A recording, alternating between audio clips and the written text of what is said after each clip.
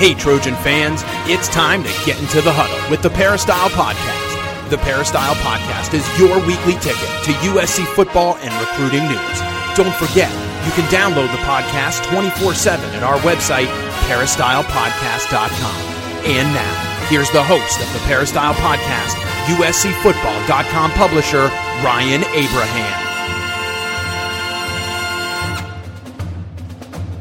Hello, Trojan fans. Welcome to the Peristyle Podcast on a Tuesday. We've got a very special edition of the podcast. If we sound a little different, it's because Dan Weber, Keely Eure, and myself, we're all in the same room, and we're on the road. We're out of the USCFootball.com studio. We are in Heritage Hall at a conference room talking about the USC assistant coaching situation. We got to meet 6 new assistant coaches today and also talk to offensive coordinator Graham Harrell. And since we're all going to be on campus, we said, hey, why don't we take the show on the road?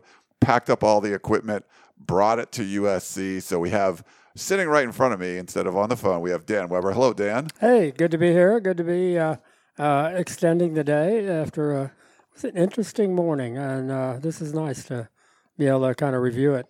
Yeah, it is nice to review it all. And we also have Keely Eure sitting over there. Hello, Keely. Hello, hello. It's exciting. Dan is in full audio form.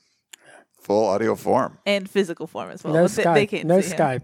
Yeah, you don't have to Skype. But the Skype thing is kind of cool. You know, we're doing that. Those are True. more I will recent. say, though, Dan and I essentially already did a podcast. Our instant analysis was 30 minutes. But that's what's going to happen when you have over 2 hours of coaches' interviews. Yeah, there was a lot. So what if you don't know what happened today? Well, let me give you a little brief introduction like we always do. Questions or comments for us, you can send them in. We're going to do a couple of voicemails today because I did bring my little iPad to play the voicemails, but we're going to save the email questions and text questions for next week. But if you have any questions for us, podcast at uscfootball.com, or you could call or text us at 424-254-9141. Please subscribe on Apple Podcasts or Google Podcasts, Stitcher Radio. I think Periscope. You can't subscribe there, but iHeartRadio. You can follow on Periscope. You can follow us on Periscope. There's anywhere you can get a podcast. Sure. You just do that. Give us a 5-star rating, which is awesome. Any kind of positive reviews, we appreciate that. What's the music app? I'm thinking of that one. Spotify? I think you can get us on that one too. I've been using Spotify more recently. Which is weird to listen to yourself on Spotify, but yes. Right, yeah. It's kind of, so you can get us anywhere. But this was a really interesting day. Yeah. Before we get into that, I do want to thank our sponsor, Trader Joe's. They've been awesome to us over the years, and just wanted to give them a shout out and thanks to them. I do like the frozen. We talk about some of the frozen meals that you want to get. Buy the box. The boxes of frozen rice are great because you pop them in the microwave for like 3 minutes, and convenient. it's really convenient. The rice tastes good. I bought these little pork dumplings.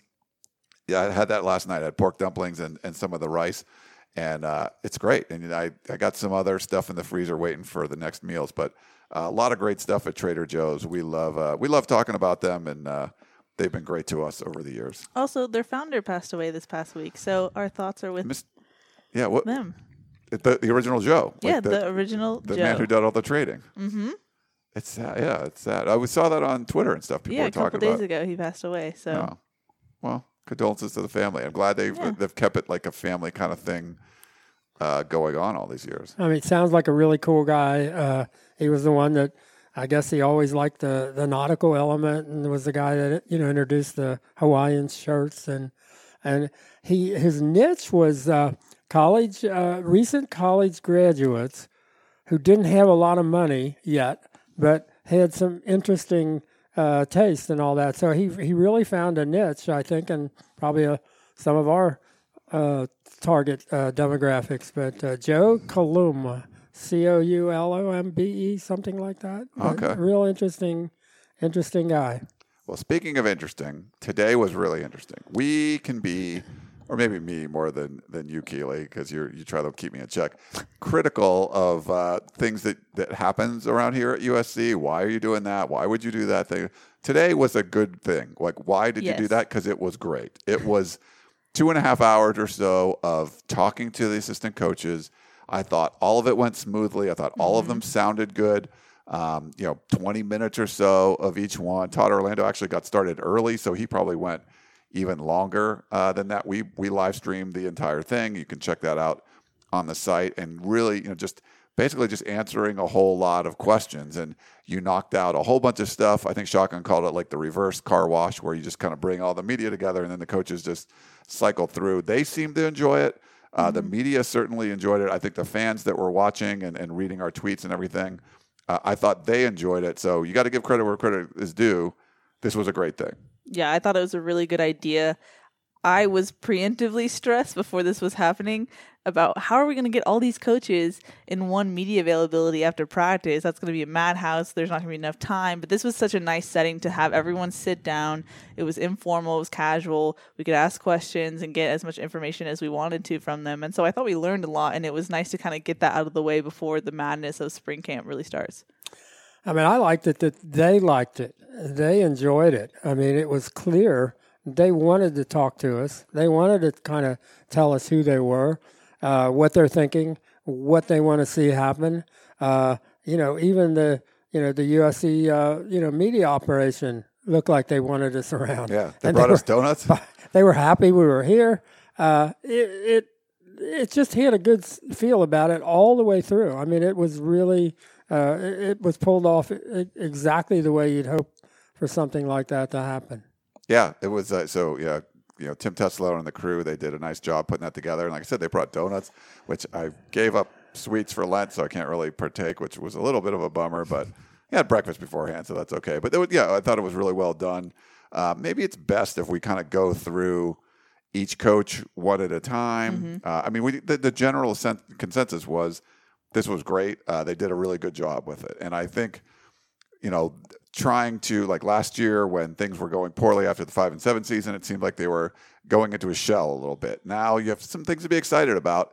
And even though the team didn't have a great year last year, and even though the unpopular decision to bring Clay Helton back, there are some things that you can tout. And I think the batch of assistant coaches in general, it just looks like it's a much better staff than what you saw last year. I mean, to a man, even a John David Baker, we'll talk about him in a little bit, the inexperienced one on the staff, I liked what he had to say. Yeah. But the other guys, they've done it before, and there were some really good one-liners from up and down. There were some really interesting things.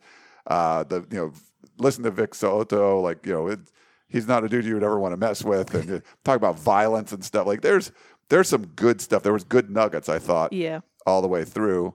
But maybe we should start with Todd Orlando, who's maybe he's not the most gregarious guy in the world, but I thought he had some really interesting things to say.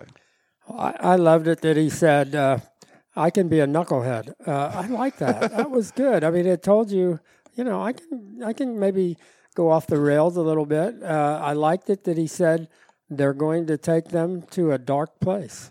He said it more than once. And his other defensive coaches talked about taking these players to a dark place. I mean, we haven't seen, not during practice, we might have seen them in dark places in Saturday, on football games. But I think, I like the idea they're going to challenge him. I like the idea that he didn't consider the first two practices as practices. Yeah. It was like, that's not football. That's running around in underwear or whatever. He kept mentioning Saturday when we get out there Saturday. I was thinking, well, you do practice Tuesday and Thursday. That didn't count. Saturday they'll be in pads, and that's like real football. This is this was a language we haven't heard around here. These were ways of talking about football that just haven't happened here for a good while. Yeah. Yeah, physicality, toughness, violence was used a lot. As Dan said, I thought it was interesting. There's a lot of talk about the mental aspect that comes with toughness, and obviously they haven't been able to physically challenge the players yet, but Todd Orlando said that they're already trying to mentally challenge the players, and to be a championship team, you're going to have peaks and valleys. So what do you do when you get into those valleys? And it seems like they're already trying to prepare for that low moments that happen when you're with a team and it's a long season. So I thought that was interesting. He said, we're going to practice physically. I can tell you that. If you want to be a fighter, you have to learn how to fight, and we're going to do that with practicing. I'm trying to get all the nuggets out because there was just so many. If you want to be able to tackle, you got to tackle. Mm-hmm. I mean, it followed one after the other. I mean, he said, I think if you want to be a good fighter, you got to get in fights. Mm-hmm. And it's like, that's exactly like, if you want to play football, you should play football and not 7-on-7 or flag or anything. Yeah, they made fun of that. I mean, we've been doing some of that, but it sounds like they've been listening to us, right, Kaylee? Yeah, I mean, the whole Saturday thing, that was his key. Full pads, going after. He said, we're going to be knocking the living heck out of each other. That's when you're going to find out what we're about. You're going to try and do that now versus find that out against Alabama. So, of course, it's easy to win the press conference. You have to win it on the field. You have to win it each day. But it sounded like good things from Orlando. Yeah, he was an impressive guy. I mean, there was a lot of recruiting talk as well. Across the board throughout the defense. Everyone was asked about recruiting. I mean, everyone knew Clancy Pendergast was not all that big on recruiting, and it certainly seems like just from watching social media that Todd Orlando has been much more involved than we ever saw the previous defensive coordinator. Now, he's got some really good assistants, and we'll talk about them in a minute, but the recruiting theme kind of came up, and maybe it's just because the people we were there asking those questions, but recruiting came up a lot. Well, for example, had we had the previous staff, there would have been several people who would have come in and you wouldn't have talked to about recruiting because recruiting wasn't any part of their job. You get the sense with this staff that they feel like they all have to be recruiting all the time. I mean, there were a couple of mentions of if you're up 24 straight hours, you got to be recruiting 24 hours, not 23. Dante Williams talked about calling players on the East Coast who got up at 5 in the morning at 2 o'clock on the West Coast. It was a whole different. It's just something we hadn't heard before. It's been a long time. You got the sense that these guys really want to compete, that they want to go out there and try to be the best, and not just because they're USC, but because of what they're doing. Yeah. And there also seemed to be an understanding that this job requires more than just this level. You know, it's coaching players at this level, but also recruiting. It's not choose one and then do the other at the last minute. You know, they had a sense of what the recruiting landscape looks like now in this day and age. If we want to talk about good one-liners, Craig Niver with recruiting's like shaving. If you don't do it daily, you look like crap. Yeah, that was good. Incredible. We're not on Craig yet. He's sorry. Next. I just wanted to say it because it was exciting. It is really good. But Jorge Martinez made a great point about this too. Across the board with the defensive coaches, when they were talking about recruiting and whatnot, they kept saying it's not about the brand, it's not about the school. You have to go beyond that and really connect with players. And it was almost a tell about how they were recruiting against USC in the past. Oh yeah, where that was kind of the complaint. USC would rely on the brand name and not put in the legwork. And you could kind of see that these coaches identified that and realized that they have to do more going forward and for this university. Yeah. No one was really willing to talk about the past, and that it makes sense. You don't want to complain about it. But what they were saying were things like, yeah, you can't rely on the brand, implying that that's what USC had been doing. And exactly. You got to work at it every day. So that was kind of, refreshing. You get why they're not going to want to talk about, I don't think the coach that I'm taking over for did this well. But they did, with the recruiting stuff, the brand was a big part of it. Yeah. I think Dante Williams talked about how these players all talk to one another at this top level. And what the recruits from California, the top recruits from California have been saying about USC isn't good. And, that's something, you have to overcome. And I don't, they obviously didn't figure out how to overcome it at all last year. But I thought he was refreshing in terms of his talking about, he feels like, and he wasn't embarrassed to say this. He says, I think I'm genuine. I think I'm able to be, honest with these guys. And I like to hear that. I thought that was a good way to say it, that he's, and he never is not thinking about recruiting. Yeah. I don't know that we ever had that feeling from anybody on that coaching staff that recruiting was something that they did every day, every minute of every day. Never. Like a T. Martin or somebody, but like not more recently. Not more recently. One last thing on Orlando, at least for me, unless you guys got something else. Scheme wise, what we would talk about would be, he's like, hey, what's the scheme? He's like, it's multiple. Like that's the first thing coming out of his mouth, and aggressive, and attacking. But also, I thought it was interesting, and this was kind of like the way Norm Chow's offenses were supposed to be at USC, where if you're playing against the Norm Chow offense, or if you're trying to scheme against Todd Orlando's defense, it might look very complicated. Like there's a lot of stuff going on, and it can be confusing for an opponent. But what you get in trouble when you're in college is you don't have that much time with these players, so it can't be confusing to your own team. So you have to be able to. It has to be simple to kind of implement and to execute. And that's kind of the impression I got, Dan, from what he was saying. Yeah, I mean, I think that it's 5 days of install, much the same as the offense was last year, and that's it. They want players to be able to do multiple things and then just execute it. They want them to understand, why are we in a 3 down this situation, and why are we in 4 down, and what does that mean? And that everybody has to understand and everybody has to do it, but that everybody's going to be prepared to do it, and it'll be plug and play. And I like to say, they said basically the guys that are going to plug and play are the guys that are practicing well. And the good news there is the only way you can do that is if you really legitimately compete at practice. If you don't compete at practice, you can't make those decisions. So I just think those all things that go together in terms of how you get where you're going. But nobody didn't talk about hitting somebody in the mouth or in the face, or stepping up and just running through the guy on offense, just running through him, just run right through him. And I just can't wait to see how this plays out.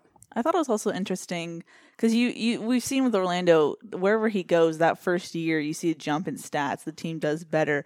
And he said it's not necessarily a scheme change. It's because we come in here and we change the player's mentality. We change their technique. We fix it up. And so I thought that was interesting that he was like, to be honest, it's kind of like fixing what the last guy didn't do well. So it was interesting, that mix. But he was also asked about Texas in 2019. What was his answer for why it didn't go well there? I think he talked about injuries, I think, and that they were missing guys, and sometimes, that happens. But, I liked it that when he and Navarre left Texas, they went to Texas Tech because they wanted to compete against Texas. I like that. And then they get the USC offer, and they said, well, that's a no-brainer. We're coming to USC. But that they had chosen Texas Tech because they wanted to go against Texas. So I think there's a much more a sense with this group that they want to compete. Yeah. And that was the ultimate thing that made Pete Carroll different from everybody else. Was he was the ultimate competitor, and I think that got lost. It's gotten lost for a number of years. And these guys look like they want to compete. They understand what this is all about. It's about competing, and I think that's been lost. Not just in the football program, but in the whole athletic program at USC, that willingness to go out there and compete for whatever, compete for fans, compete for, good TV contract, a good Nike contract. Just compete. Do the best you can. I don't think we've seen that enough recently, but these guys are bringing it back. I don't want to get ahead of ourselves here, but I felt like there was an interesting unity, at least in the mindset with this defensive staff, whereas I felt like maybe past defensive staffs, it felt like a little hodgepodge. Like there wasn't a sense of unity, or like they were all striving for the same goal or mindset. But hearing them back to back and kind of hearing the same themes over and over again, you could sense that they're kind of united on a certain front.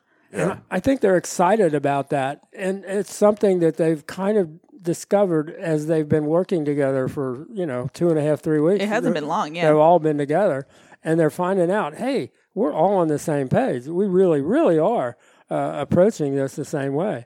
And I think they love that. They think, boy, this is pretty cool. Yeah. So let's move on to Craig Naivar, who one of my favorite dudes already.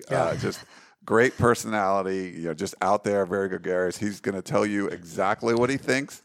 And that's great. I mean, Keely already had the great one-liner, which was, recruiting's like shaving. You got to do it every day, or you look like crap. Mm-hmm. Everyone was typing at that point. You could tell with the good in lines. that room. Yeah, when everyone was typing, that means that was something really good that was said. So you can kind of get a sense of what's going on there. Some really unique stuff from him. He's going to coach safeties for USC, but he's coached special teams before. Coached against Sean Snyder. Had some really interesting things to say about him. Brew McCoy, I think, Dan, you asked him about Brew McCoy in a kind of roundabout way, but they ended up started talking about it. And, he got to see Brew McCoy coming in, and his guys wanted to get a piece of the 5-star dude coming in. So there was some really unique stuff. So it was like safeties coach, but he had a lot of different great lines. I got to go back and listen to the whole thing again because there was a lot of great stuff there. He's a perceptive guy. I like the idea that he picked up with a hat backwards. Okay, guess who's wearing the hat backwards? And just a small little Florida Marlins logo. And he asked, I don't know if did he use the word dude? But he asked, said, "What's with the hat, man?" Because Shotgun asked him a question. Are you really a Florida Marlins fan? Like, really? Who's a And Shotgun said, "Well, I got 200 hats or whatever." Yeah, he says I have 200 hats. But just the fact that he picked up on that. Yeah. That's. I mean, really, that was. I just gotta say, anyone who makes fun of Shotgun in their opening press conference is a good in my book. Yeah. We're all pro that. So. Yep, pro making fun of Shotgun. But I mean, it was like he was so comfortable sitting there talking to us. I mean, he was like, I'm not threatened by you guys. I'm not worried about what I'm telling you. I'm just telling you. Ask me something, I'll tell you. Yeah, because every coach was supposed to give like an introductory, opening statement. He was like, ask me whatever you want. Just go for it. Like, he was ready for it. Yeah, he was. I mean, you're right. He's one of the favorite dudes. Although it was hard to pick them out. Every one of them had something special that you liked. You just thought, oh, I like that. That's a good, There was some great stuff there. And, as far as duties splitting up between what he's going to do and what Donte Williams is going to do, we're going to talk about him in a minute. But any kind of notes there? Did you guys learn from that? Well, I like it that he likes big athletic safeties, and that he likes guys coming downhill and running into people and hitting them. I mean, and he was, and you don't always hear that from secondary coaches, that they want guys running downhill and hitting people and running through them. And that's just, again, that's not what we've been accustomed to. But, just his aggressiveness. Yeah, I think he was asked what would be your ideal safety? He said Marvell Tell. He said I'd have 5 Marvell Tells, which was a throwback because Marvell Tell has been graduated for a bit. And he switched to corner in the NFL too. But I guess if you want to, he's versatile I think he talked about his ideal secondary would be 5 Marvell Tells because you'd have the size, you'd have the length, you'd have the the speed, the ability to hit, and he could cover, play corner, play safety. So you get a sense of that's what, they'd like, the interchangeability and the size and the ability to hit somebody. That was a very interesting call out that he went for Marvell Tell. I thought that was a really interesting name to pull out of the hat. Yeah. So he's a good name for the secondary. Also knows special teams well. Worth noting that he's really close with Orlando. Yeah, very. So he's tied in with. So he's the guy that Todd Orlando feels comfortable with. But to Dan's point, it seems like a group, even though only those two guys have been together. But they seem to gel well. But so he has a special teams aspect. He's also known really as a recruiter, and talked about that too. I think was asked about recruiting guys in Texas, and he's like, dude, Southern Cal, we got to recruit California first. But they want to do that. And he talked about, I think he signed a guy from, I forget where he signed a dude from. He's like, I didn't know anybody there. It's about building these relationships. And so I think he's going to bring a lot of recruiting acumen to the staff too. Yeah, he was easy to like because I don't think we had a good fix on him. We had kind of some sense about the other guys, and boy, he comes right at you, and you got, okay, now I know who that guy is. Yeah. And another dude, if we're going to stick in the secondary, is Donte Williams, known to, poached many of players from Southern California. He was very, he likes to be, he looks at himself as this gregarious guy, and he pointed to Niver and was like, I'm not as energetic as him, But a lot of recruiting talk with Donte Williams because he's done so well at Oregon and was such a sought after coach. But any impressions from him, either one of you guys? Well, I liked it that I asked him, you guys are getting credit for bringing in kind of the SEC approach to recruiting. And what exactly is that? And he just said, Coach Cristobal, he's a grinder. He said, you do whatever you have, whatever it takes. If it's 24 hours a day, that's what you do to get a particular kid. So it's not so much the flash, but it's the hard work. But I do think he was surprised because he thought he's the energetic guy, and he would describe himself as that. And he said on this staff that I'm not necessarily the energetic guy or the most energetic guy. And I thought that was an interesting. I thought, he's like, wow, these guys this is something worth talking about. Yeah. I thought it was interesting. Todd Orlando, when he was asked about Dante, he said that when he found out that he could be an option, it was like getting the first pick of the NFL draft. That's how valuable Dante was, not only to the staff on the recruiting front. And I thought Dante had some good one-liners too. He said, on recruiting, we're going to be trendsetters. We're SC. And that's kind of what we've talked about. Like when you're SC, when you're a blue blood, hashtag or throwback to last week's podcast, you don't have to be the people who are catching up to the Oregons and the ASUs of the world. You set the tone. And he said, I didn't come here to be liked. I came here to be respected and to be feared. What makes a great recruiter? You can relate to recruits and how hard you work. Dan, I think you talked about it. If you're up 24 hours, you're recruiting 24 hours. So this guy, he lives and breathes it and was really passionate about it. And you could tell when he talked about it. And obviously he got a lot of questions about recruiting. He did. I mean, I asked him what makes you a great, I didn't mean what makes you a great recruiter. I just went in general, what makes a great recruiter. And he had some really, interesting things to say, like you said, about, if you're up 24 hours, you can't recruit for 23. You got to recruit for all 24. And if he's up till 2 a.m., which he normally is, and there's a recruit that gets up at 5 in the morning on the East Coast, he's calling them then before he goes to bed. And that's just kind of that's just been his philosophy. So it's, I think it's worked. Obviously, it's worked well for him. And, but that was most of the talk was recruiting. And that's wasn't happening here. I mean, again, I'm still in shell shock from watching Mario Cristobal make all his recruiting calls from the tunnel while we were setting up after the game for instant analysis. And I'm thinking, here USC's not, got the home game, and they're not even really recruiting much off of it. And Oregon comes in and they're recruiting the heck out of the game in the Coliseum. And you just can't do that. I mean, that can't ever be allowed to happen. And I don't think these guys are going to let it happen. It's going to be a whole different world with these guys. I mean, it is. I mean, I think there's some things you can kind of pick up on when guys tell you, and I think with these guys you can kind of believe this is who they are. I also thought it was a good thing that Dante was realistic about the recruiting scene, because he was like, well, ultimately, what does it take to keep kids in Southern California? And he said, well, you have to win games. It's not going to be the flashy branding or uniforms. It's going to be winning games. And that's something that Gerard Martinez talks about all the time. And it's an obvious point, but sometimes guys can miss that. So, and yet for these guys, they wanted to be at USC. I mean, Dante wanted to come back to, for family reasons, whatever, but he grew up, kind of with his eye on USC. Vic So'oto, USC was the place. And I don't know that USC's taken as much advantage of that, but that's some of the advantages USC has is for guys like that, USC was the place.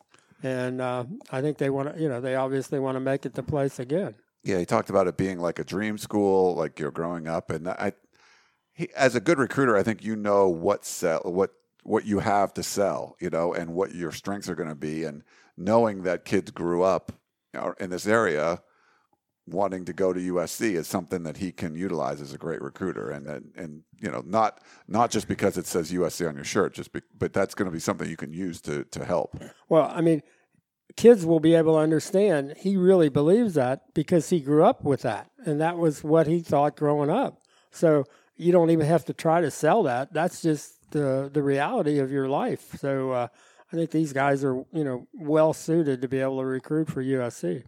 Yeah. Anything else on Dante, or should we move on? I thought he'd be more energetic. I watched him on Trojans Live, and he was a little bit more lively. But this was like a focused energy, if that makes sense. He looked just very like, I'm here to do business. That's it. Whereas Naivar was like springing off the chair. You know, I think he was energetic enough, but after following up from Naivar, maybe that was the case. But I'm not saying he was boring. It was just a different type of energy. And there was a kind of like, hey, this is the way it's going to be. You know, it was more of a matter of fact. It was like no nonsense. Yeah, this is how you got to do things. Like this, you know. And I think he was very thoughtful about it. He had a real philosophy of how it's done, and it wasn't flashy. It was hard work. Yeah. And you know, I'm not going to make any promises. I'm not. But he was more that kind of, you know, hard work and very serious, steady guy. Mm-hmm. And I thought, you know, some recruiters are kind of flashy and all that. He looks like the hard work recruiter. But at the same time, you can see why he's attracted to recruits, because that's a guy who's going to be consistent and he means what he says and is working hard. So you can see it. Well, in his secondary, they had 20 interceptions last year, and USC had 9. So that makes a difference. Yeah. That makes a difference, too. Staying on defense, we can go to Vic So'oto. Mm-hmm. So it's another guy that you're just like, wow, that's a very impressive dude. So, and we have a voyeur over there, like giving us the number 1 sign. Interesting. But he was someone that was really impressive to me. Just, you know, he's only been an assistant coach for 3 years, but you know, grew up, you know, played at BYU. He's a grown man, 32 years old, 5 kids. Played for Bronco Mendenhall, learned all the fundamentals. Someone that's going to teach you that. As a coach, learned the same thing at Virginia. You know, from Oceanside, California, understands the Southern California lifestyle. He's Polynesian, knows, you know, the USC pipeline for Polynesian players and calling it the Mecca for Polynesian players with, you know, Junior Seau and second Troy cousin of Junior Polamalu. Seau, yeah. Yeah, all that stuff, like, and just like this physically intimidating man that was very nice. Like, I mean, he was very soft spoken and stuff, but that's someone like, yeah, if there's anyone in like probably with a 3-mile radius of me right now that I wouldn't want to like tangle with, like it would probably be him. Yes. That's the kind of impression you got from this. But for a young coach that hasn't had that much experience, and USC's done that before where they just kind of pick guys out. This isn't a guy that was just picked out. This worked out well, and he slid into the DMs of Todd Orlando and yep. You know, after the Super Bowl, and you know, here he is. But another guy that you just can't not be impressed with after you listen to him. Well, I mean, I think the idea that he has a real philosophy of he's going to take these guys. I mean, he and Orlando work well together because, as he said, he's going to take these guys into those dark places. Some of these D linemen that USC have that you know, we've thought that they had the ability to go farther than they have, and I think Vic is going to push them into those places where they haven't gone yet, and I think it was amazing. I don't know that I've ever seen a guy who could quietly, soft-spokenly, with a smile on his face, say the word violence as many times as he said the word violence. Mm-hmm. Softly, smiling, and he just kept saying violence. Yeah. And it was like, ooh, this is cool. Yeah. I mean, kids are going to like that. I mean, just you got to play with violence. You got to. And somebody said, "Can you define that?" He said, "Well, if they run into, it happens all the time. When you run into people, they have to go backwards. You know, you control them. Yeah. That's the violence that you need. You know, you control that collision. And just, you know, I just thought, well, he's done it. I mean, he was the, I guess, number 1 performer at Virginia. Their defensive line performed so well, and Virginia gets back to a New Year's bowl game for the first time in like a quarter of a century. And his unit was a unit that probably did more than anything for Virginia to do that. But he's kind of a sleeper. Mm-hmm. And yet, when he's sitting in the room with you, man. Todd Orlando called him a star in the making, superstar in the making. So yeah, I think he is. And it's sort of like if you're like watching an execution and you got the executioner over there with his hand on the switch to like send electricity through somebody on the electric chair, but he's like got a big smile on his face and he's eating an ice cream cone. You know, like that's what he was talking about, violence, like in this really nice way. It was Just it was like the dichotomy there was pretty interesting to me. And he started out by saying, like, the defensive line are my guys, but they're going to hate me. They're going to hate me before they love me. And we're going through that process right now. And so I think someone followed up on that, and he gave a anecdote about Jay Tufele. Jay Tufele was the first guy he sat down with when he got to SC, and apparently Tufele is having some academic issues right now. And so Otto is, I'm saying that wrong. So Otto is on him. He's like, whatever we do, I'm reminding him about his grades. I'm texting him. We're in a group chat together. So this is a guy who's going to hold people accountable. And he said, I'm trying to make these guys uncomfortable. I'm trying to make them better and push them to their limits. And that's what you want to hear. I also thought it was interesting. He kept mentioning Caleb Tremblay. And that's someone who's kind of slipped under the radar. And that's someone who was mentioned multiple times. So someone to look out for in that sense. As one of the couple of leaders. And I do think it's interesting. Orlando, I think he was referencing like his first day on the field when the players didn't even know who he was. And that's when he talked about he can be a knucklehead or whatever. But he picked out Jay Tufele. And I think they're working together. And again, they didn't know who he was. And finally, I guess Osmus said, they're like, who's this guy calling me out? And Osmus said, that's the new defensive coordinator. But I do like that, and I noticed while we were there today, Jay Tufele was over in the study lounge. And there you go. Walking around. So I think, and they had the sense that he's doing, really responding well. But I think that's sometimes what you got to do. Some other tidbits. He was saying that on Sundays they weren't allowed to watch TV unless a family member was on TV. So he said he watched a lot of Junior Seau, a lot of Chargers games. Yeah, that was pretty interesting. That was hilarious. It's like, oh yeah, so relatable. And then he was asked about Drake Jackson, and he said that Drake could be one of the best to ever leave USC. He said there's a lot of potential there.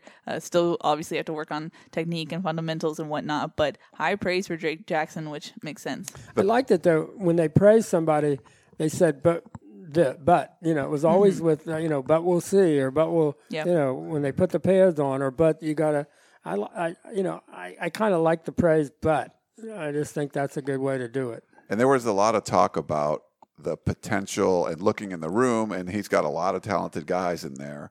And he's like, the difference between potential and like results are, hard work. I forget, what was the other thing? There was hard work, something, and violence. So it was like, basically, always throwing the violence. You're good. There was violence in there, and it was definitely hard. And so it was really good. Like, hey, it doesn't matter. You're the most talented dude in the world unless you're putting in the work. Unless you're being, physical and being violent out there, it doesn't matter. Well, and they talked about guys who had been starters that were on the scout team because they weren't doing it in practice. Yeah, seniors. He said seniors that would go on the scout team. Yeah, because they were practicing too soft, apparently. Practicing soft is the word. So the whole team would have been on the scout team last year. Oops. Nice. The other thing, last tidbit, he was asked about Graham Harrell because both of them were on Green Bay at the same time, and he asked, did he ever hit Harrell? And he said, if I did, it was accidental. So some laughs there. So, the quarterbacks were like, that's where the money was. They weren't practicing with us. You get a fine for that, which is a perfect segue, Mr. Abraham, into our next person. To Graham Harrell. Yes. Yeah. So we didn't. Graham talks a lot, so his answers tend to be long.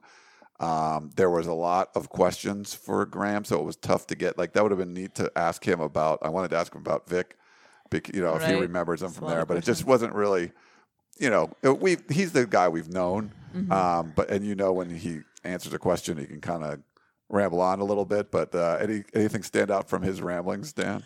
Well, I thought the fact that it's great to have 3 starting quarterbacks that have won games for you. And, 2 that have been full season starters. But then he pointed out we've only got 3 quarterbacks on the roster. And then as we got into it, we find out that he's not sure, Keaton Slovis is, how limited is he going to be in terms of how much he can throw. And is JT Daniels going to be back by the end of spring in terms of being able to move around a little bit and throw the ball? That he thinks he's, rehabbing really well and his attitude's great. But I don't think we quite understood that there was maybe as much indecision right now, as maybe there is. And that also included the running backs. And he didn't know today how many running backs are going to be ready for practice. So that was, and I don't know that that's a worry, because you have a good sense that they're all coming around, are going to be back and all coming around. But there's a little more of that than, of the guys you had a sense of, well, this is going to be okay. I thought we talked about this, Kaylee, the one question that didn't ever come up for him were the wide receivers. Nobody even talked about. Everybody knows you got 8 or 9 of them. Yeah. They're pretty good. We're not worried about them. So not a word about the wide receivers. Not a word. They do their thing. They're talented. Yeah. So no concerns. But yeah, it was interesting to me how, and maybe it's just because of the schedule, they haven't nailed things down yet. It didn't seem like they had a full grasp of who was going to be healthy and like to what extent in spring on offense. And that to me was a little bit like eyebrow raising, because we're doing the most anticipated series on the site. And so I was writing about Kedon Slovis, and I said, my first question is, how healthy is he? And it didn't seem like we got a full grasp on that. So maybe recap what happened in the Holiday Bowl for Slovis. It was he was making a throwing motion. I think he got hit. You're making me recall a couple months ago on the spot, Ryan. But I believe it was an elbow sprain. I don't think we knew at the beginning what it was, what they were looking at. And then I think by the end, especially when he left that night, he had the ice pack on his elbow. Yeah, it was an elbow sprain, which they said it just needed rest, ice, and recovery, et cetera. No surgery. But the way he got hit, there could have been other involvements. On the spur of the moment, I think all we could, assume that it was that elbow. But maybe we'll find out more when we get started. Yeah, Grant wasn't really willing to. Well, the assistant coaches aren't supposed to really talk about injuries and stuff. So some of it was, did he really know what was going on? because we'll get to in the next segment talking about Daniel Maturbebe. He was, John David Baker was saying that, he's 100% fully ready to go. We weren't hearing that from Graham, but that just might be an inexperienced coach versus a more experienced coach, like knowing what they can say, making things slip. Yeah, yeah. We'll see kind of when it comes to it. But you did get a feeling that receivers weren't even mentioned. But everyone else they're talking about. They also talked about the offensive line a little bit, and maybe about that. Who someone that I've been saying that I think is going to move to left tackle is Elijah Vera Tucker. He basically said the same thing. I think we're going to see a lot of him there in the spring. I don't know any thoughts about what he said about the O-line? I think he said what I think a lot of us believe is you find your 5 best guys and you get them on the field and you figure out where they're going to play as you go along. And he said there's going to be shuffling, because I think both centers I think have to be on the field. I'd be shocked. One of them isn't going to be as tall as maybe the ideal person at whatever position he ends up. That's not the center, but but you've got Andrew Voorhees and Jalen McKenzie and Justin Dedich and Brett Nealon and Elijah Vera Tucker. You've got those 5 guys, and 5 in a lot of ways ought to be enough. Offensive linemen tend to not get hurt, and Liam Jimmons maybe is the next guy ready to go, but I think they've got to get those 5 in the right places, and Graham said that as much, that they've got to figure out who the 5 are and how to get them all in the best place. For example, with one of your centers might be a better guard, let's say, than the other center. So you might decide the center position based on who's the better guard, for example, something like that. But I think, the coach that doesn't get mentioned, who I think is really the key guy going into this year, is Tim Drevno. Yeah. I think this is a football team. If they can run the ball, if they can run the ball on you, they're going to beat you, because they're going to be able to throw it. Yeah. And if you have to stop the run, it's going to be really hard to stop the pass. So I think the run game is crucial. I think USC found that out early on with Pete. Once they could run the football, you were in trouble, because, obviously you're going to have to then stop the run. And if you don't, if you drop 8, USC is going to have to be able to say, go ahead, drop 8. We dare you, because we're going to run it down your throat. And we're just going to keep running and running until you get out of that. And they couldn't do that last year. They have to be against good teams. They couldn't. they have to be able to do that. So I think that's really a big deal for this team. Yeah, another thing was just the year 2 aspect. I wanted to ask him too, like, how different was spring football going to be this year than last year when you first just came in? There wasn't really any time to, but there was a lot of talk about being the second year. The quarterbacks just understand things a lot better, and he feels like this offense can take big leaps forward because it's year 2. And I asked John David Baker about that just because he's been with Harrell for how many years now in this system. And I was asking, like, why, in your opinion, does it make that jump? And he said, one, just because it's simple. And so they're not having another go at install and whatnot. But to your point, the quarterback knows what they're doing in year 2, which what I thought was interesting is that Harrell didn't necessarily come out and deem Keaton Slovis a starter. He didn't crown him or anything like that. He said competition is still open. But to that point, if John David Baker and essentially Graham Harrell are saying that the offense takes a jump in year 2 because of the quarterback, why would you stray away from Keaton Slovis if that's the case? And Dan and I talked about this earlier. He argues that JT Daniels has enough experience where you can plug him in there for year 2, but I would argue live game experience is more valuable than what JT Daniels has in the system at this point. But I just thought that was interesting how competition's always open, but is it really? I'm not sure about that. Well, I think a lot of it depends on JT and what his mindset is. Mm-hmm. And I think his mindset is, I'm competing and I'm going to beat him out. Now, he's certainly starting from behind, but I think that's a good thing.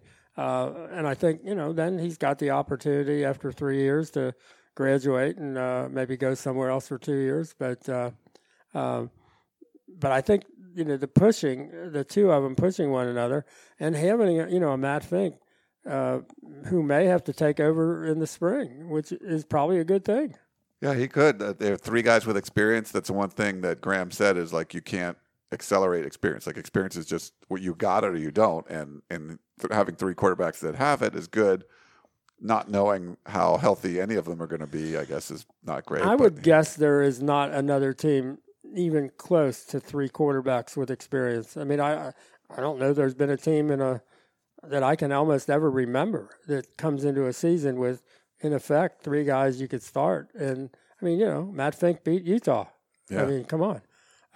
So that's a real plus, to be honest. By the time they get to the season, having those 3 guys, again, that's all they got. They've only got the 3 on the roster right now, but that's a real plus. The new guy, as far as new assistant coach, he's been around the program because he's with Graham Harrell last year as an analyst. But John David Baker coaching the tight ends. I wanted to ask him too if he was going to work with the inside receivers as well. I forgot to ask that. But he again, impressive guy. Has known Graham Harrell for a while, and he's got a great group. Like, there's, now you have Daniel Imatorbhebhe back. We talked about him saying that he's healthy, and he talked about, what he's done with him so far, and the kind of senior leadership. They got 3 seniors on the roster.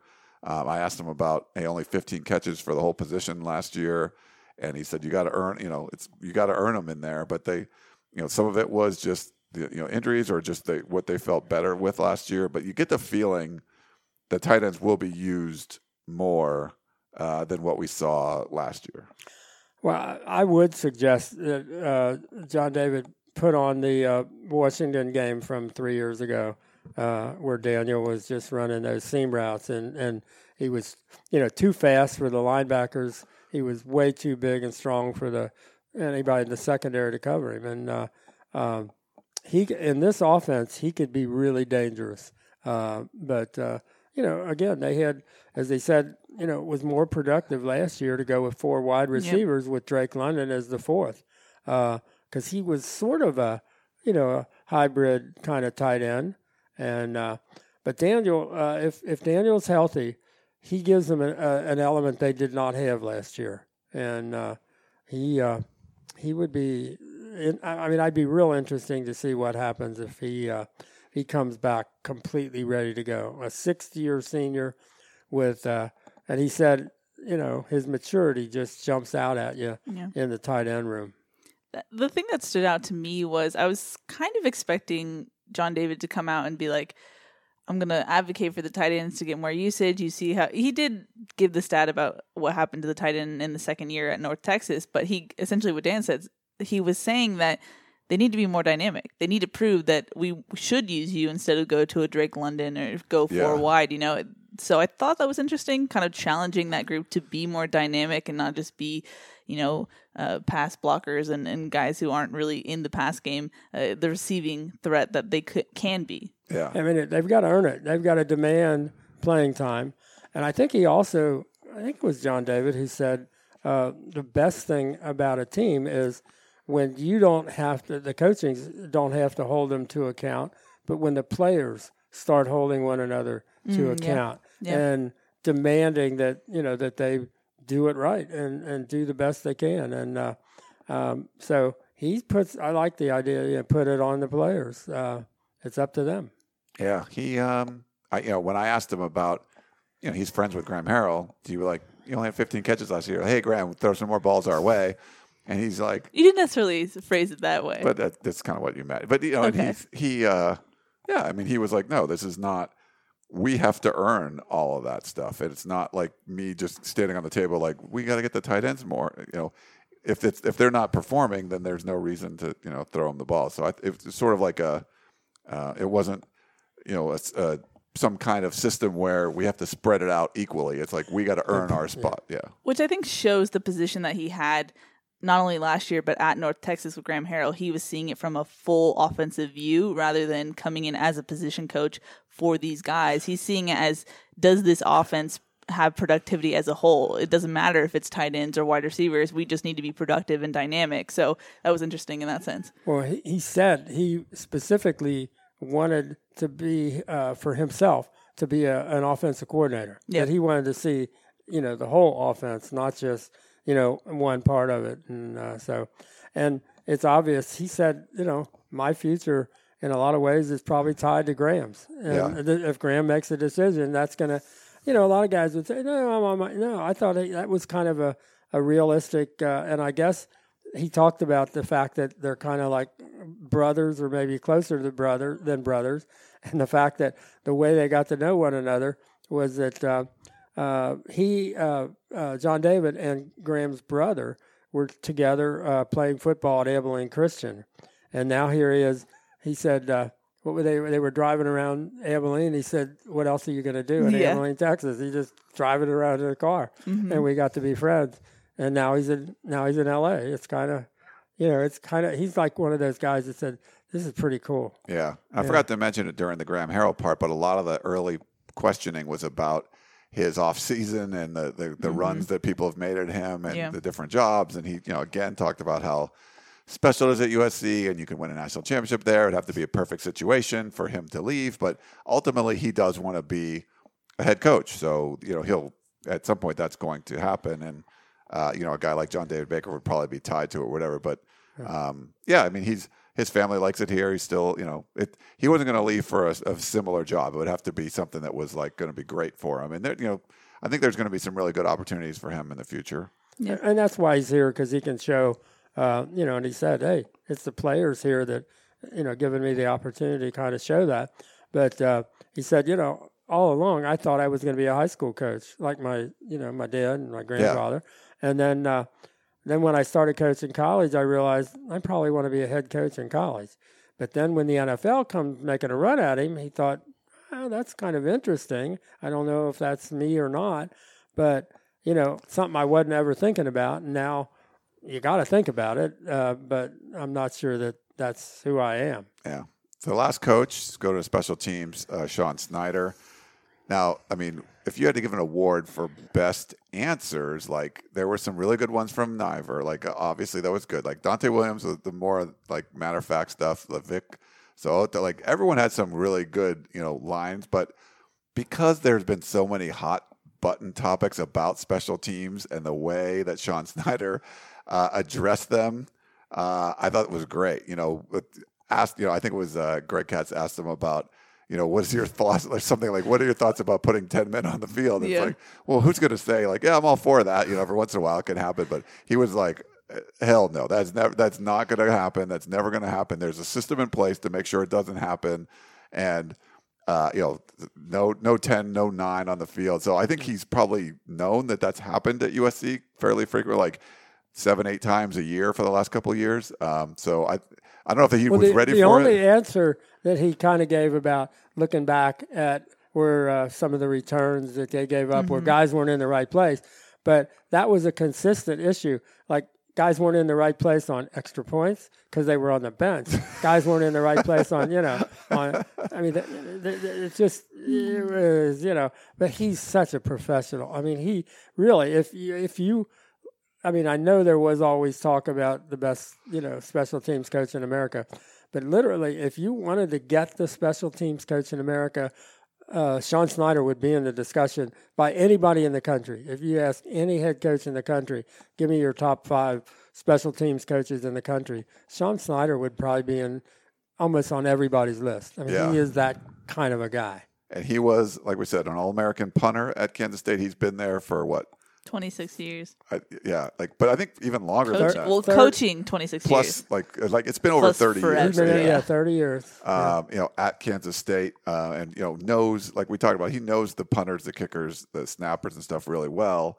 Was asked about Ben Griffiths and talked about the potential there. Well, he actually brought up Ben.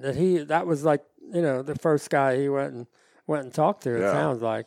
And we don't want to hype up punters here anymore. It's a new rule. We're not doing it. Yeah, because Keely did so much last year. Excuse me, Dan and I are both guilty for this. But we just told people what we saw. But I thought it was interesting. He kind of hyped him up too. He kind of hyped Ben up too about what his upside is and all of that. Because I've seen it in practice. I'm not hyping it up. I'm just reiterating. Until this has to be like a Saturday thing. Like even, I'll wait till Saturday. Yeah. Saturdays in the fall, like not even Saturdays. Not even spring Saturdays? We have, because we've seen him do things in practice. But with working with a guy like Sean Snyder, you get the feeling it's going to be better. Now, he did talk about, control and direction and things like that. So I'm curious to see. It sounded different. It did sound different. It was the same words, but I hit a different, right? The same words, but you had a different. You didn't feel like he was going to coach people out of doing good things, where you felt like that's happening before. Dan has had some hot takes off the air about special teams today. That's all I'm going to say. It's been interesting. Well, it's weird because when the coaching searches were going on, I didn't talk about it much, but I kind of just got the feeling like if they got an experienced special teams coach, things would just be better. The talent is there. And plus, you add Gary Bryant Jr., who is dynamic and is fast, things could happen. And a lot of return talk. So, he was talking about what do you want to look for in a kick returner? And, he always says speed. That was Keely's question. Yeah. Oh, no. What do you look for in a kick return? So he had a great one-word answer. But there's touchdowns. He wanted to get touchdowns. He pounded the table. He's like, touchdown. I want touchdowns. And so he is a big, proponent of returning kicks. But, there was different things, though, for, a kick return versus a punt returner, where punt returner was more quickness and vision and stuff was really important. And patience. I like that. Patience on the kick returner. Yeah, for kick return, which I thought was interesting. So that was cool. And then there were some other questions, and I asked him about the kind of feast or famine sort of thing. I think Alicia asked him about returning kickoffs. He likes to return the kickoffs, but he said it depends on what's going on. If it's a situation where you just need to get the offense is great, you just need to get the ball to 25, Will Fair catch it. But it seemed like there was thought behind it, not just here's what we do. It was it depends on the situation, where sometimes you need to make a big special teams play. Yeah, he said it's smart football, but you ultimately have to let your players play. But both he and Dante use the same thing. When you've got an offense like USC's got, it's high risk, high reward. You can do things on special teams, or you can do things taking chances on interceptions, because you've got a team that can score points. Yeah. So USC is a team that will allow you, with its offense, to do some things on special teams and defense that other teams maybe shouldn't do. Yeah. And then you change, like Oregon changed the whole USC game this year toward the end of the first half with a couple of momentum building, turn the game around plays, and. Those are the plays we haven't seen as much from USC. Yeah, and that's the point of my question to him about that, where you have touchdowns are great, but what if you're also giving up horrible plays too? And it just seemed like that wasn't going to be acceptable. Like fundamentals were really important. We just have to do things right. And if you do things right, you're going to break the big play every once in a while, but you're not going. It sounds like it was going to be the upside. Like we're going to make big plays sometimes when everyone does their job, but we're not going to give up the big boneheaded plays. And that's what's killed USC is like there's been a couple of great plays, but the boneheaded plays, even if it was even, like bonehead versus great, that's probably not acceptable. And the bonehead was much higher than the great. Well, I thought also, too, he already knows how they're going to do practice. Yes. And, for example, that they're going to do it the same way in spring as in the fall. And we've had years where, you know, we were told, oh, we don't need to work on special teams in the spring or whatever. It's always been or certain aspects of it or hit something. or miss or whatever. Or it was like 15 minutes in spring, we got to fall, and it got to like 30 minutes, 45 minutes. He knows, no, we're going to do it the same way, and this is how we do it, you know, different days of the week. 5 minutes here and 10 minutes here and, you know, or 10 and 10. But it just seems like that's all been taken care of. I mean, that they know where they're going. Yeah. And they're not. And it sounds like when you look at Orlando and Williams and all those guys and Vic, they're going to do it their way. The way what they brought here, that's what they're going to do. Yeah. I mean, they're not being told, no, that they were brought here to do it their way. And they've all been told, yeah, you're going to do it. We're going to do it your way. Yeah. And I don't think we don't know these guys real well yet. We're going to get to know them. And if for fans that are getting like upset, it's sort of like you can only, we're giving you our gut feel where if you you brought your car into a mechanic and the guy's like, the thing to make you stop isn't working. And you're like, okay, I don't really feel so comfortable. And if the other guy's describing like your brake pads and your alive shocks and all these things, and he's like describing all in detail, you're like, he might not be a great mechanic, but it sounds like he knows what he's talking about. And like everyone here sounds like they know what they're talking about. It seems like they've done it before somewhere else. And this is all we've advocated for years. That's why I say don't be good at your job and don't know the fight song. They hired a whole bunch of guys like that. They're just they've been good at their jobs. And that's why we're coming away from this. And, you know, maybe it's a reflection on them, and it's also a reflection of what we've seen in the past. And it seems different. You know, yes, the head coach is still the same, but everyone we met today, I think all of us were impressed with. Yeah. I don't know that we're going to have to do instant analysis where we try to send messages to the coaches. And well, I don't do that, Dan. What we just saw. Some people in this room do. At times, I think you watch practice. You know, I do. You know what I would seeing. criticize them, but I wouldn't try and send them full messages in that sense. But I don't get the feeling we're going to have to do that with these guys. I always hold my breath. But the thing is that they won the press conference. It sounded good. I know some people were like, you didn't ask hard enough questions. They said all the right things. Like, the reason why you can ask critical, hard questions for the past staff is because we've seen the product on the field. We can't come out here and be like, physical practices when they haven't even had a practice yet. Like, you're going to be labeled as the jerk, you know? It's you got to wait and see what happens. They haven't screwed up yet. Exactly. And we could have said, okay, everything you said is great. And it sounds like that's going to be good in the spring, and it's going to be good in fall camp. But we've had actually some good springs here and some good fall camps. And then they get into the regular season and kaplooey. All those hitting and all the toughness and all that goes by out the window. You know, so we could have said that, but that's really ahead of the game. We'll wait for a while before we ask them those kinds of questions. We've learned our lesson. But I will say Dan's point to this staff and how they want to do things and whether or not Helton will let them, because I know that was in my Twitter mentions a lot. A lot of people were like, well, Helton's still head coach. Yes, that's true. But imagine, listen to this press conference and imagine trying to tell Todd Orlando or Craig Nyberg, no, you can't have this energy. I don't think they would be here. They wouldn't be here, but also it would get ugly pretty fast.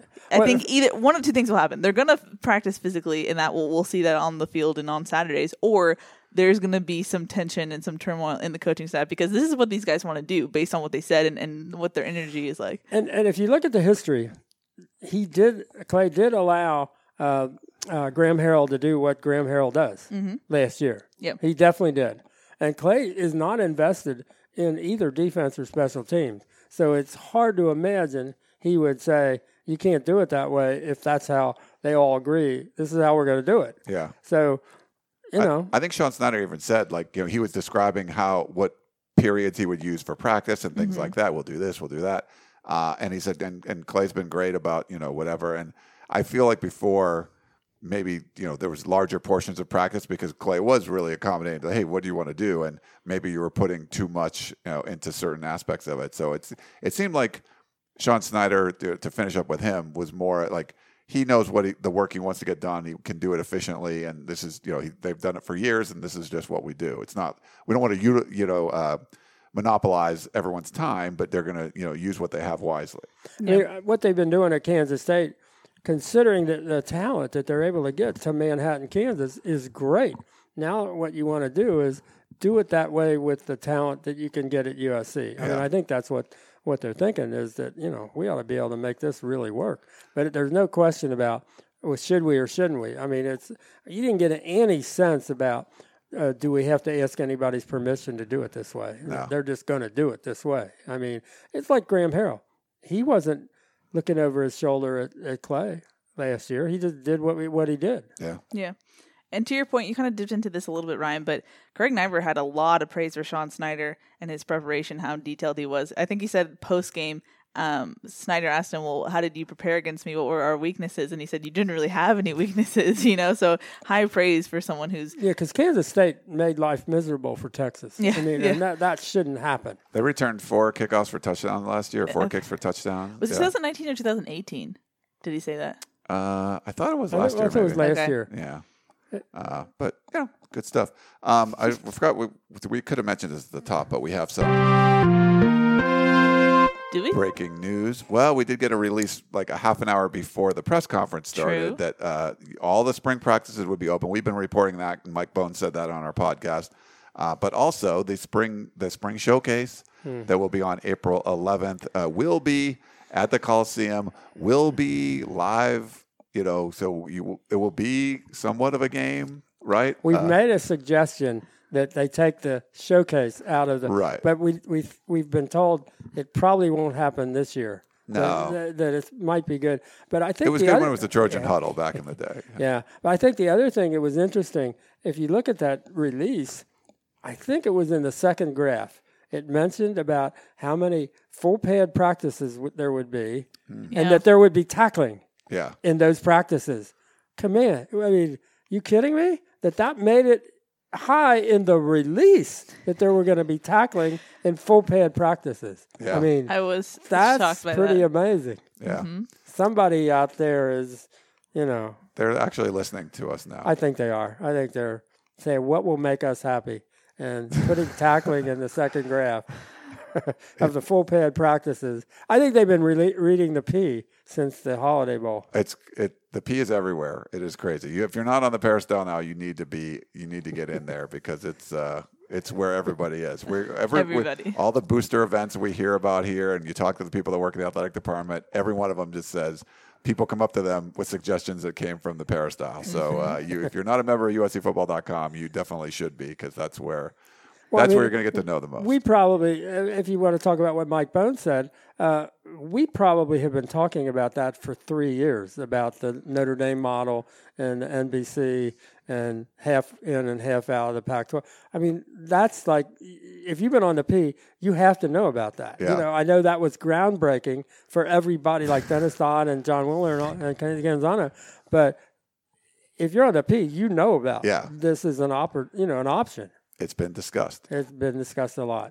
Since I brought the iPad, I wanted to do a couple of questions. So we'll play the first one for you, and then we'll wrap up this show. And again, we'll get to the email and text questions next week, but we've already gone over an hour. So we'll play this one first. Hey there, this is Zach, longtime listener, longtime board member. My question is the following.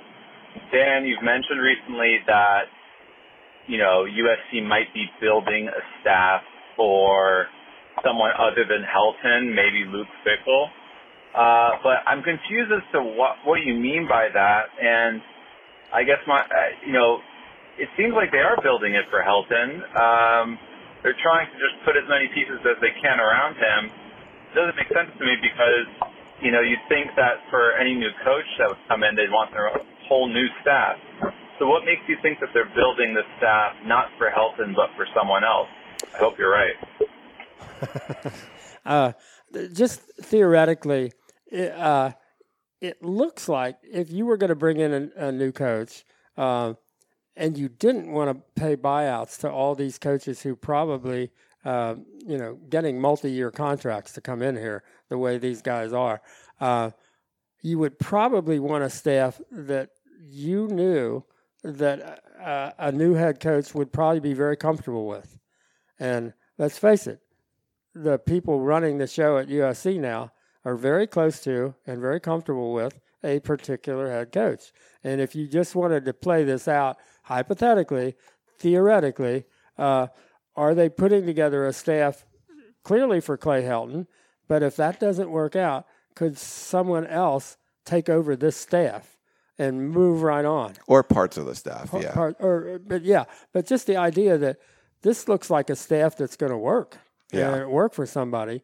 And so I just think it's more, that's a smart thing to do. You don't want to lock yourself into, okay, if it doesn't work out, you got to go a completely new direction. I don't think you do. Yeah, Zach, thanks for the question. And I think in general, what this administration did when they came in is sort of like, USC is this Airbnb that was in a great neighborhood, but, the everything was kind of run down. The dishwasher didn't work. The curtains were terrible, and there was just a lot of problems. And it was still in a great location, and you could get a good rate for it. But maybe you want to change listing agents or whatever. But in the meantime, you're going to put in new curtains and fix the dishwasher and add the pool table. Whatever you're going to do, you're going to make it more appealing.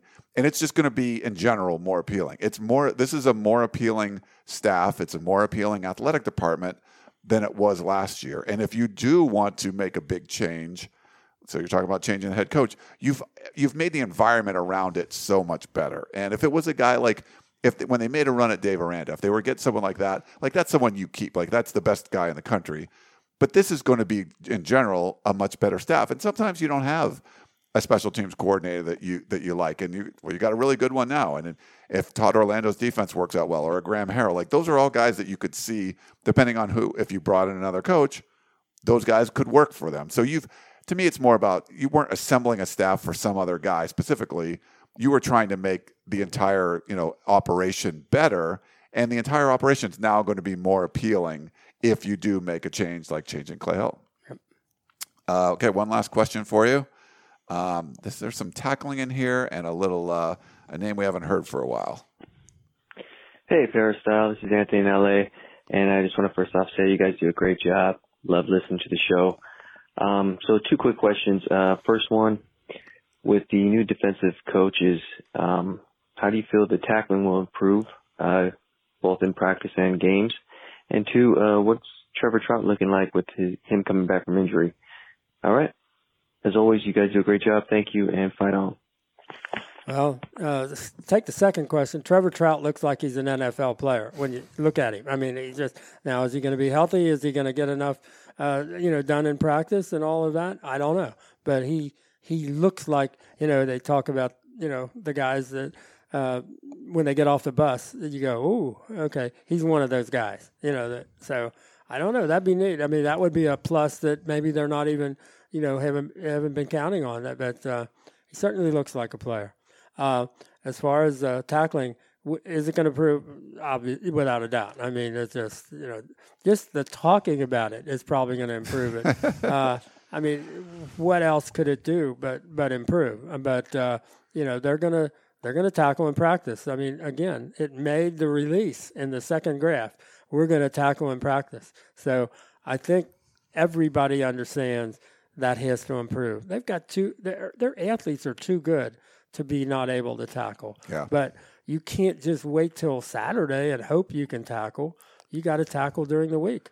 And you got to be consistent. What you do in the spring, you do in the fall, and you keep it up week after week after week. And you don't, it doesn't happen if you, I mean, it's like in college basketball. If you don't shoot free throws, you're probably not going to be able to knock them down when you have to in the game. And then football's a mean game, and you got to do those things in practice. Yeah, that was the general theme the whole day. It was about You gotta do physicality and playing football. To get better at football, you play football. You don't read about football. You don't watch football. You don't Categorize the football? like you play football. And so, I think you're going to see more tackling, and overall tackling should be better. I mean, I thought it was really interesting. We got that one practice that we got to watch in the Holiday Bowl for Iowa, and what they did, it was a shorts and shoulder pads and helmet day. How many times they were on the ground, how much tackling they did, how much form tackling, how much tackling they did against moving dummies and then moving guys and all. And it's stuff I have not ever seen USC do. And you realize you can really do a lot if you're set up properly. And they had more, managers out there, and they had more staffers than USC has, but Iowa, had figured it out. I think all these guys are coming from programs that have figured it out, and USC's got to figure it out, and they got to get it done. And you can't play standing up. One of the problems when they do, USC would do a lot of thud, where you don't tackle somebody, but you thud, and you kind of stop them. Problem is, when you do that, you have to be standing up, and football is not a game played by guys running around standing straight up. It's a game where you're down on the ground, you're down low. That doesn't happen at USC. And you get into bad habits. And like watching an Iowa team, they didn't have those bad habits. And I think with these coaches, we're going to see a whole different approach to tackling. That's why I'm really curious about the drills we're going to see in practice, because I feel like we've kind of seen the same things over and over, year after year. And we're just watching it. We're not doing it. So for these players who are getting a new system and new drills and whatnot, I mean, it's kind of what Todd Orlando was talking about. Part of the reason why they have a jump is because they just do things differently than what they're used to. So I'm curious what we'll see. Yeah, I think they need to challenge them. They need to give them new things to do that are more, that even when they're in shorts, that are more like real football. And I like it that they demeaned the practicing not in pads and all of that. I like that because that's not real football. Yeah. Well, I think that's... Before we wrap it up, okay. I think we really need to address the high-key skeptics because I know a lot of people are going to hear this positivity and be very upset. And, here we go again. It's spring, and they bought into the hype again, the cyclical thing that happens. I mean, to give you an example, this is one of the comments on the Peristyle underneath Instant Analysis with Dan and I. Someone said, all I hear is the same blah, blah, blah, empty rhetoric, all talk BS we hear every year from clueless Clay and his dumb minions, especially from Orlando. How many times have we heard the same old BS before? Practice hard, more discipline, we'll focus on penalties, blah, blah, blah. Nothing will change.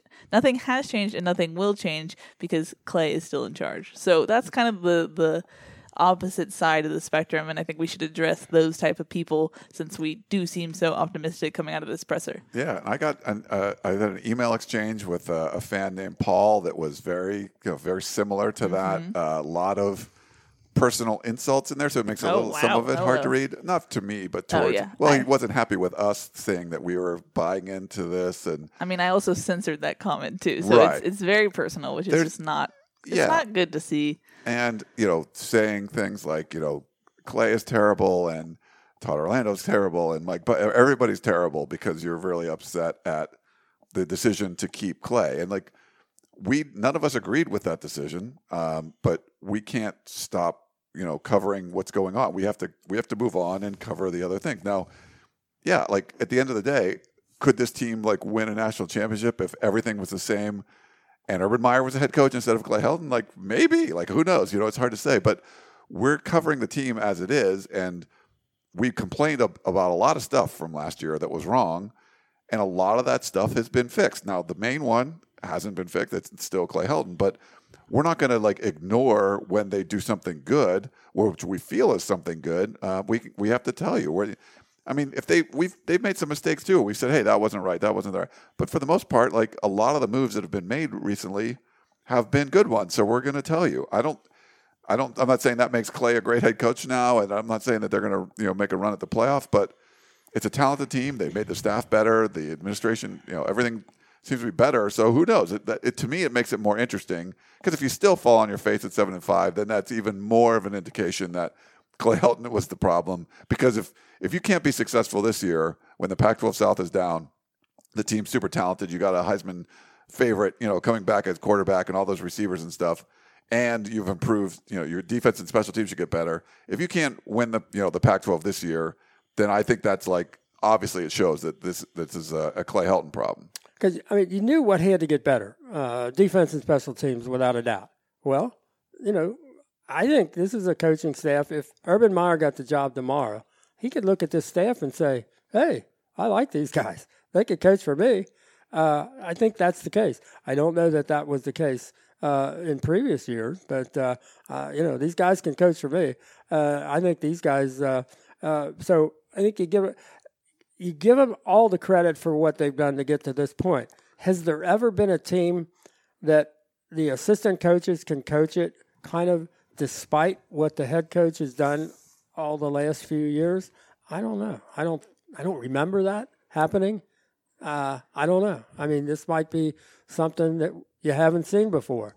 But it doesn't look like anybody is stopping them from what they're doing. And in years past, you got the sense that Clay put his foot down and said, we're going to do it the same way we've been doing it, even though that doesn't work. Right. And I don't get the sense he's going to do it that way. If they do it that way, all bets are off. But I'm not sure the personnel. Last year, I think I had some hope that the personality of the coaching staff would overwhelm Clay. They didn't at all. Clay won. He got what he wanted. He got to practice the way he wanted to practice, and we saw how that turned out. And nobody challenged him when they were getting ready. Had 5 weeks to get ready for the Holiday Bowl, and we're totally not ready. Who was that on? Clearly it was on Clay. But I don't see this coaching staff going down that road. I can't imagine that is going to happen. And they got one shot because of the way the recruiting is going. This is the year. They have to do it this year. Yeah. Now, maybe, they really get it done this year. They can fill in, the next couple of classes. But this is it. This is their shot. And they got to get it done. And I think they know it. We'll see. It's keeping Clay is a kind of a high wire act that, you're going to say, we're going to try to do something nobody else has done. Yeah, and I think if you're like a big Clay Helton critic, which many or most of our listeners are, I think you could say, "Wow, this is a really good staff. The offense should be great. I think the defense is going to be a lot better. They're going to recruit a lot better. Special teams are going to be a lot better. Why did this happen in year 5 and not year 1?" Mm-hmm. And I think that's what you can point to. So if you're rooting, you don't want USC to win a bunch because it's going to look bad because Clay Helton will look like a genius. That could be an indication of this is how this team could be. Why didn't you do this with a staff, 5 years ago as opposed to right now? So I do think they're going to do better than people think, just because the offense is going to be really good again. There's going to be some issues everywhere. The defense, I think, is going to be a lot better. Special teams are going to be a lot better. They'll recruit better. It's just they've put so many pieces around him.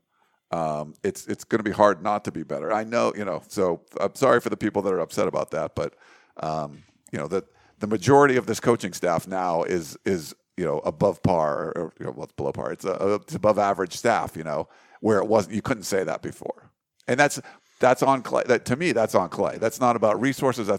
That's about you didn't fire people when you should have fired them. You hired the wrong people to begin with, and it took you a long time. Incremental steps to get to the point where you look at the staff and go, it's good.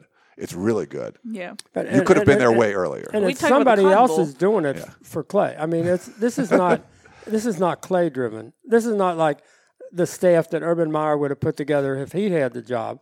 This is a staff that people are putting together for Clay. He's involved in some of them and not so much. But these are guys that wanted to be here and said, hey, I'd like, always wanted to be there. It's a different look because it does feel like people that weren't in the familiar realm, So, which normally that's what have been hired by Clay Helton. Yeah. All right. Well, did we address that? I hope so. I wonder if those type of people are listening this far into the podcast to begin with. They might have gotten angry and turned it off. They might have been emailing us. But, let us, hey, we tried to. They've thrown their laptop up against the wall and they're stomping on it. Crashed their car. Too much positivity. All right. So we're going to end this now. I hope everyone enjoyed this edition of the Peristyle Podcast. On the road. All three of us together. A rare edition. Yeah. So that's Dan Weber, Keely Eure. I'm Ryan Abraham. Thanks for tuning in, and we will talk to you next time.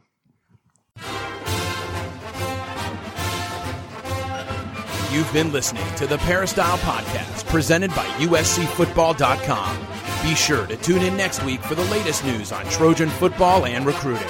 And don't forget, you can automatically download the podcast directly to your smartphone or tablet for free. Just click the iTunes link on peristylepodcast.com or search for Peristyle Podcast at the iTunes Music Store.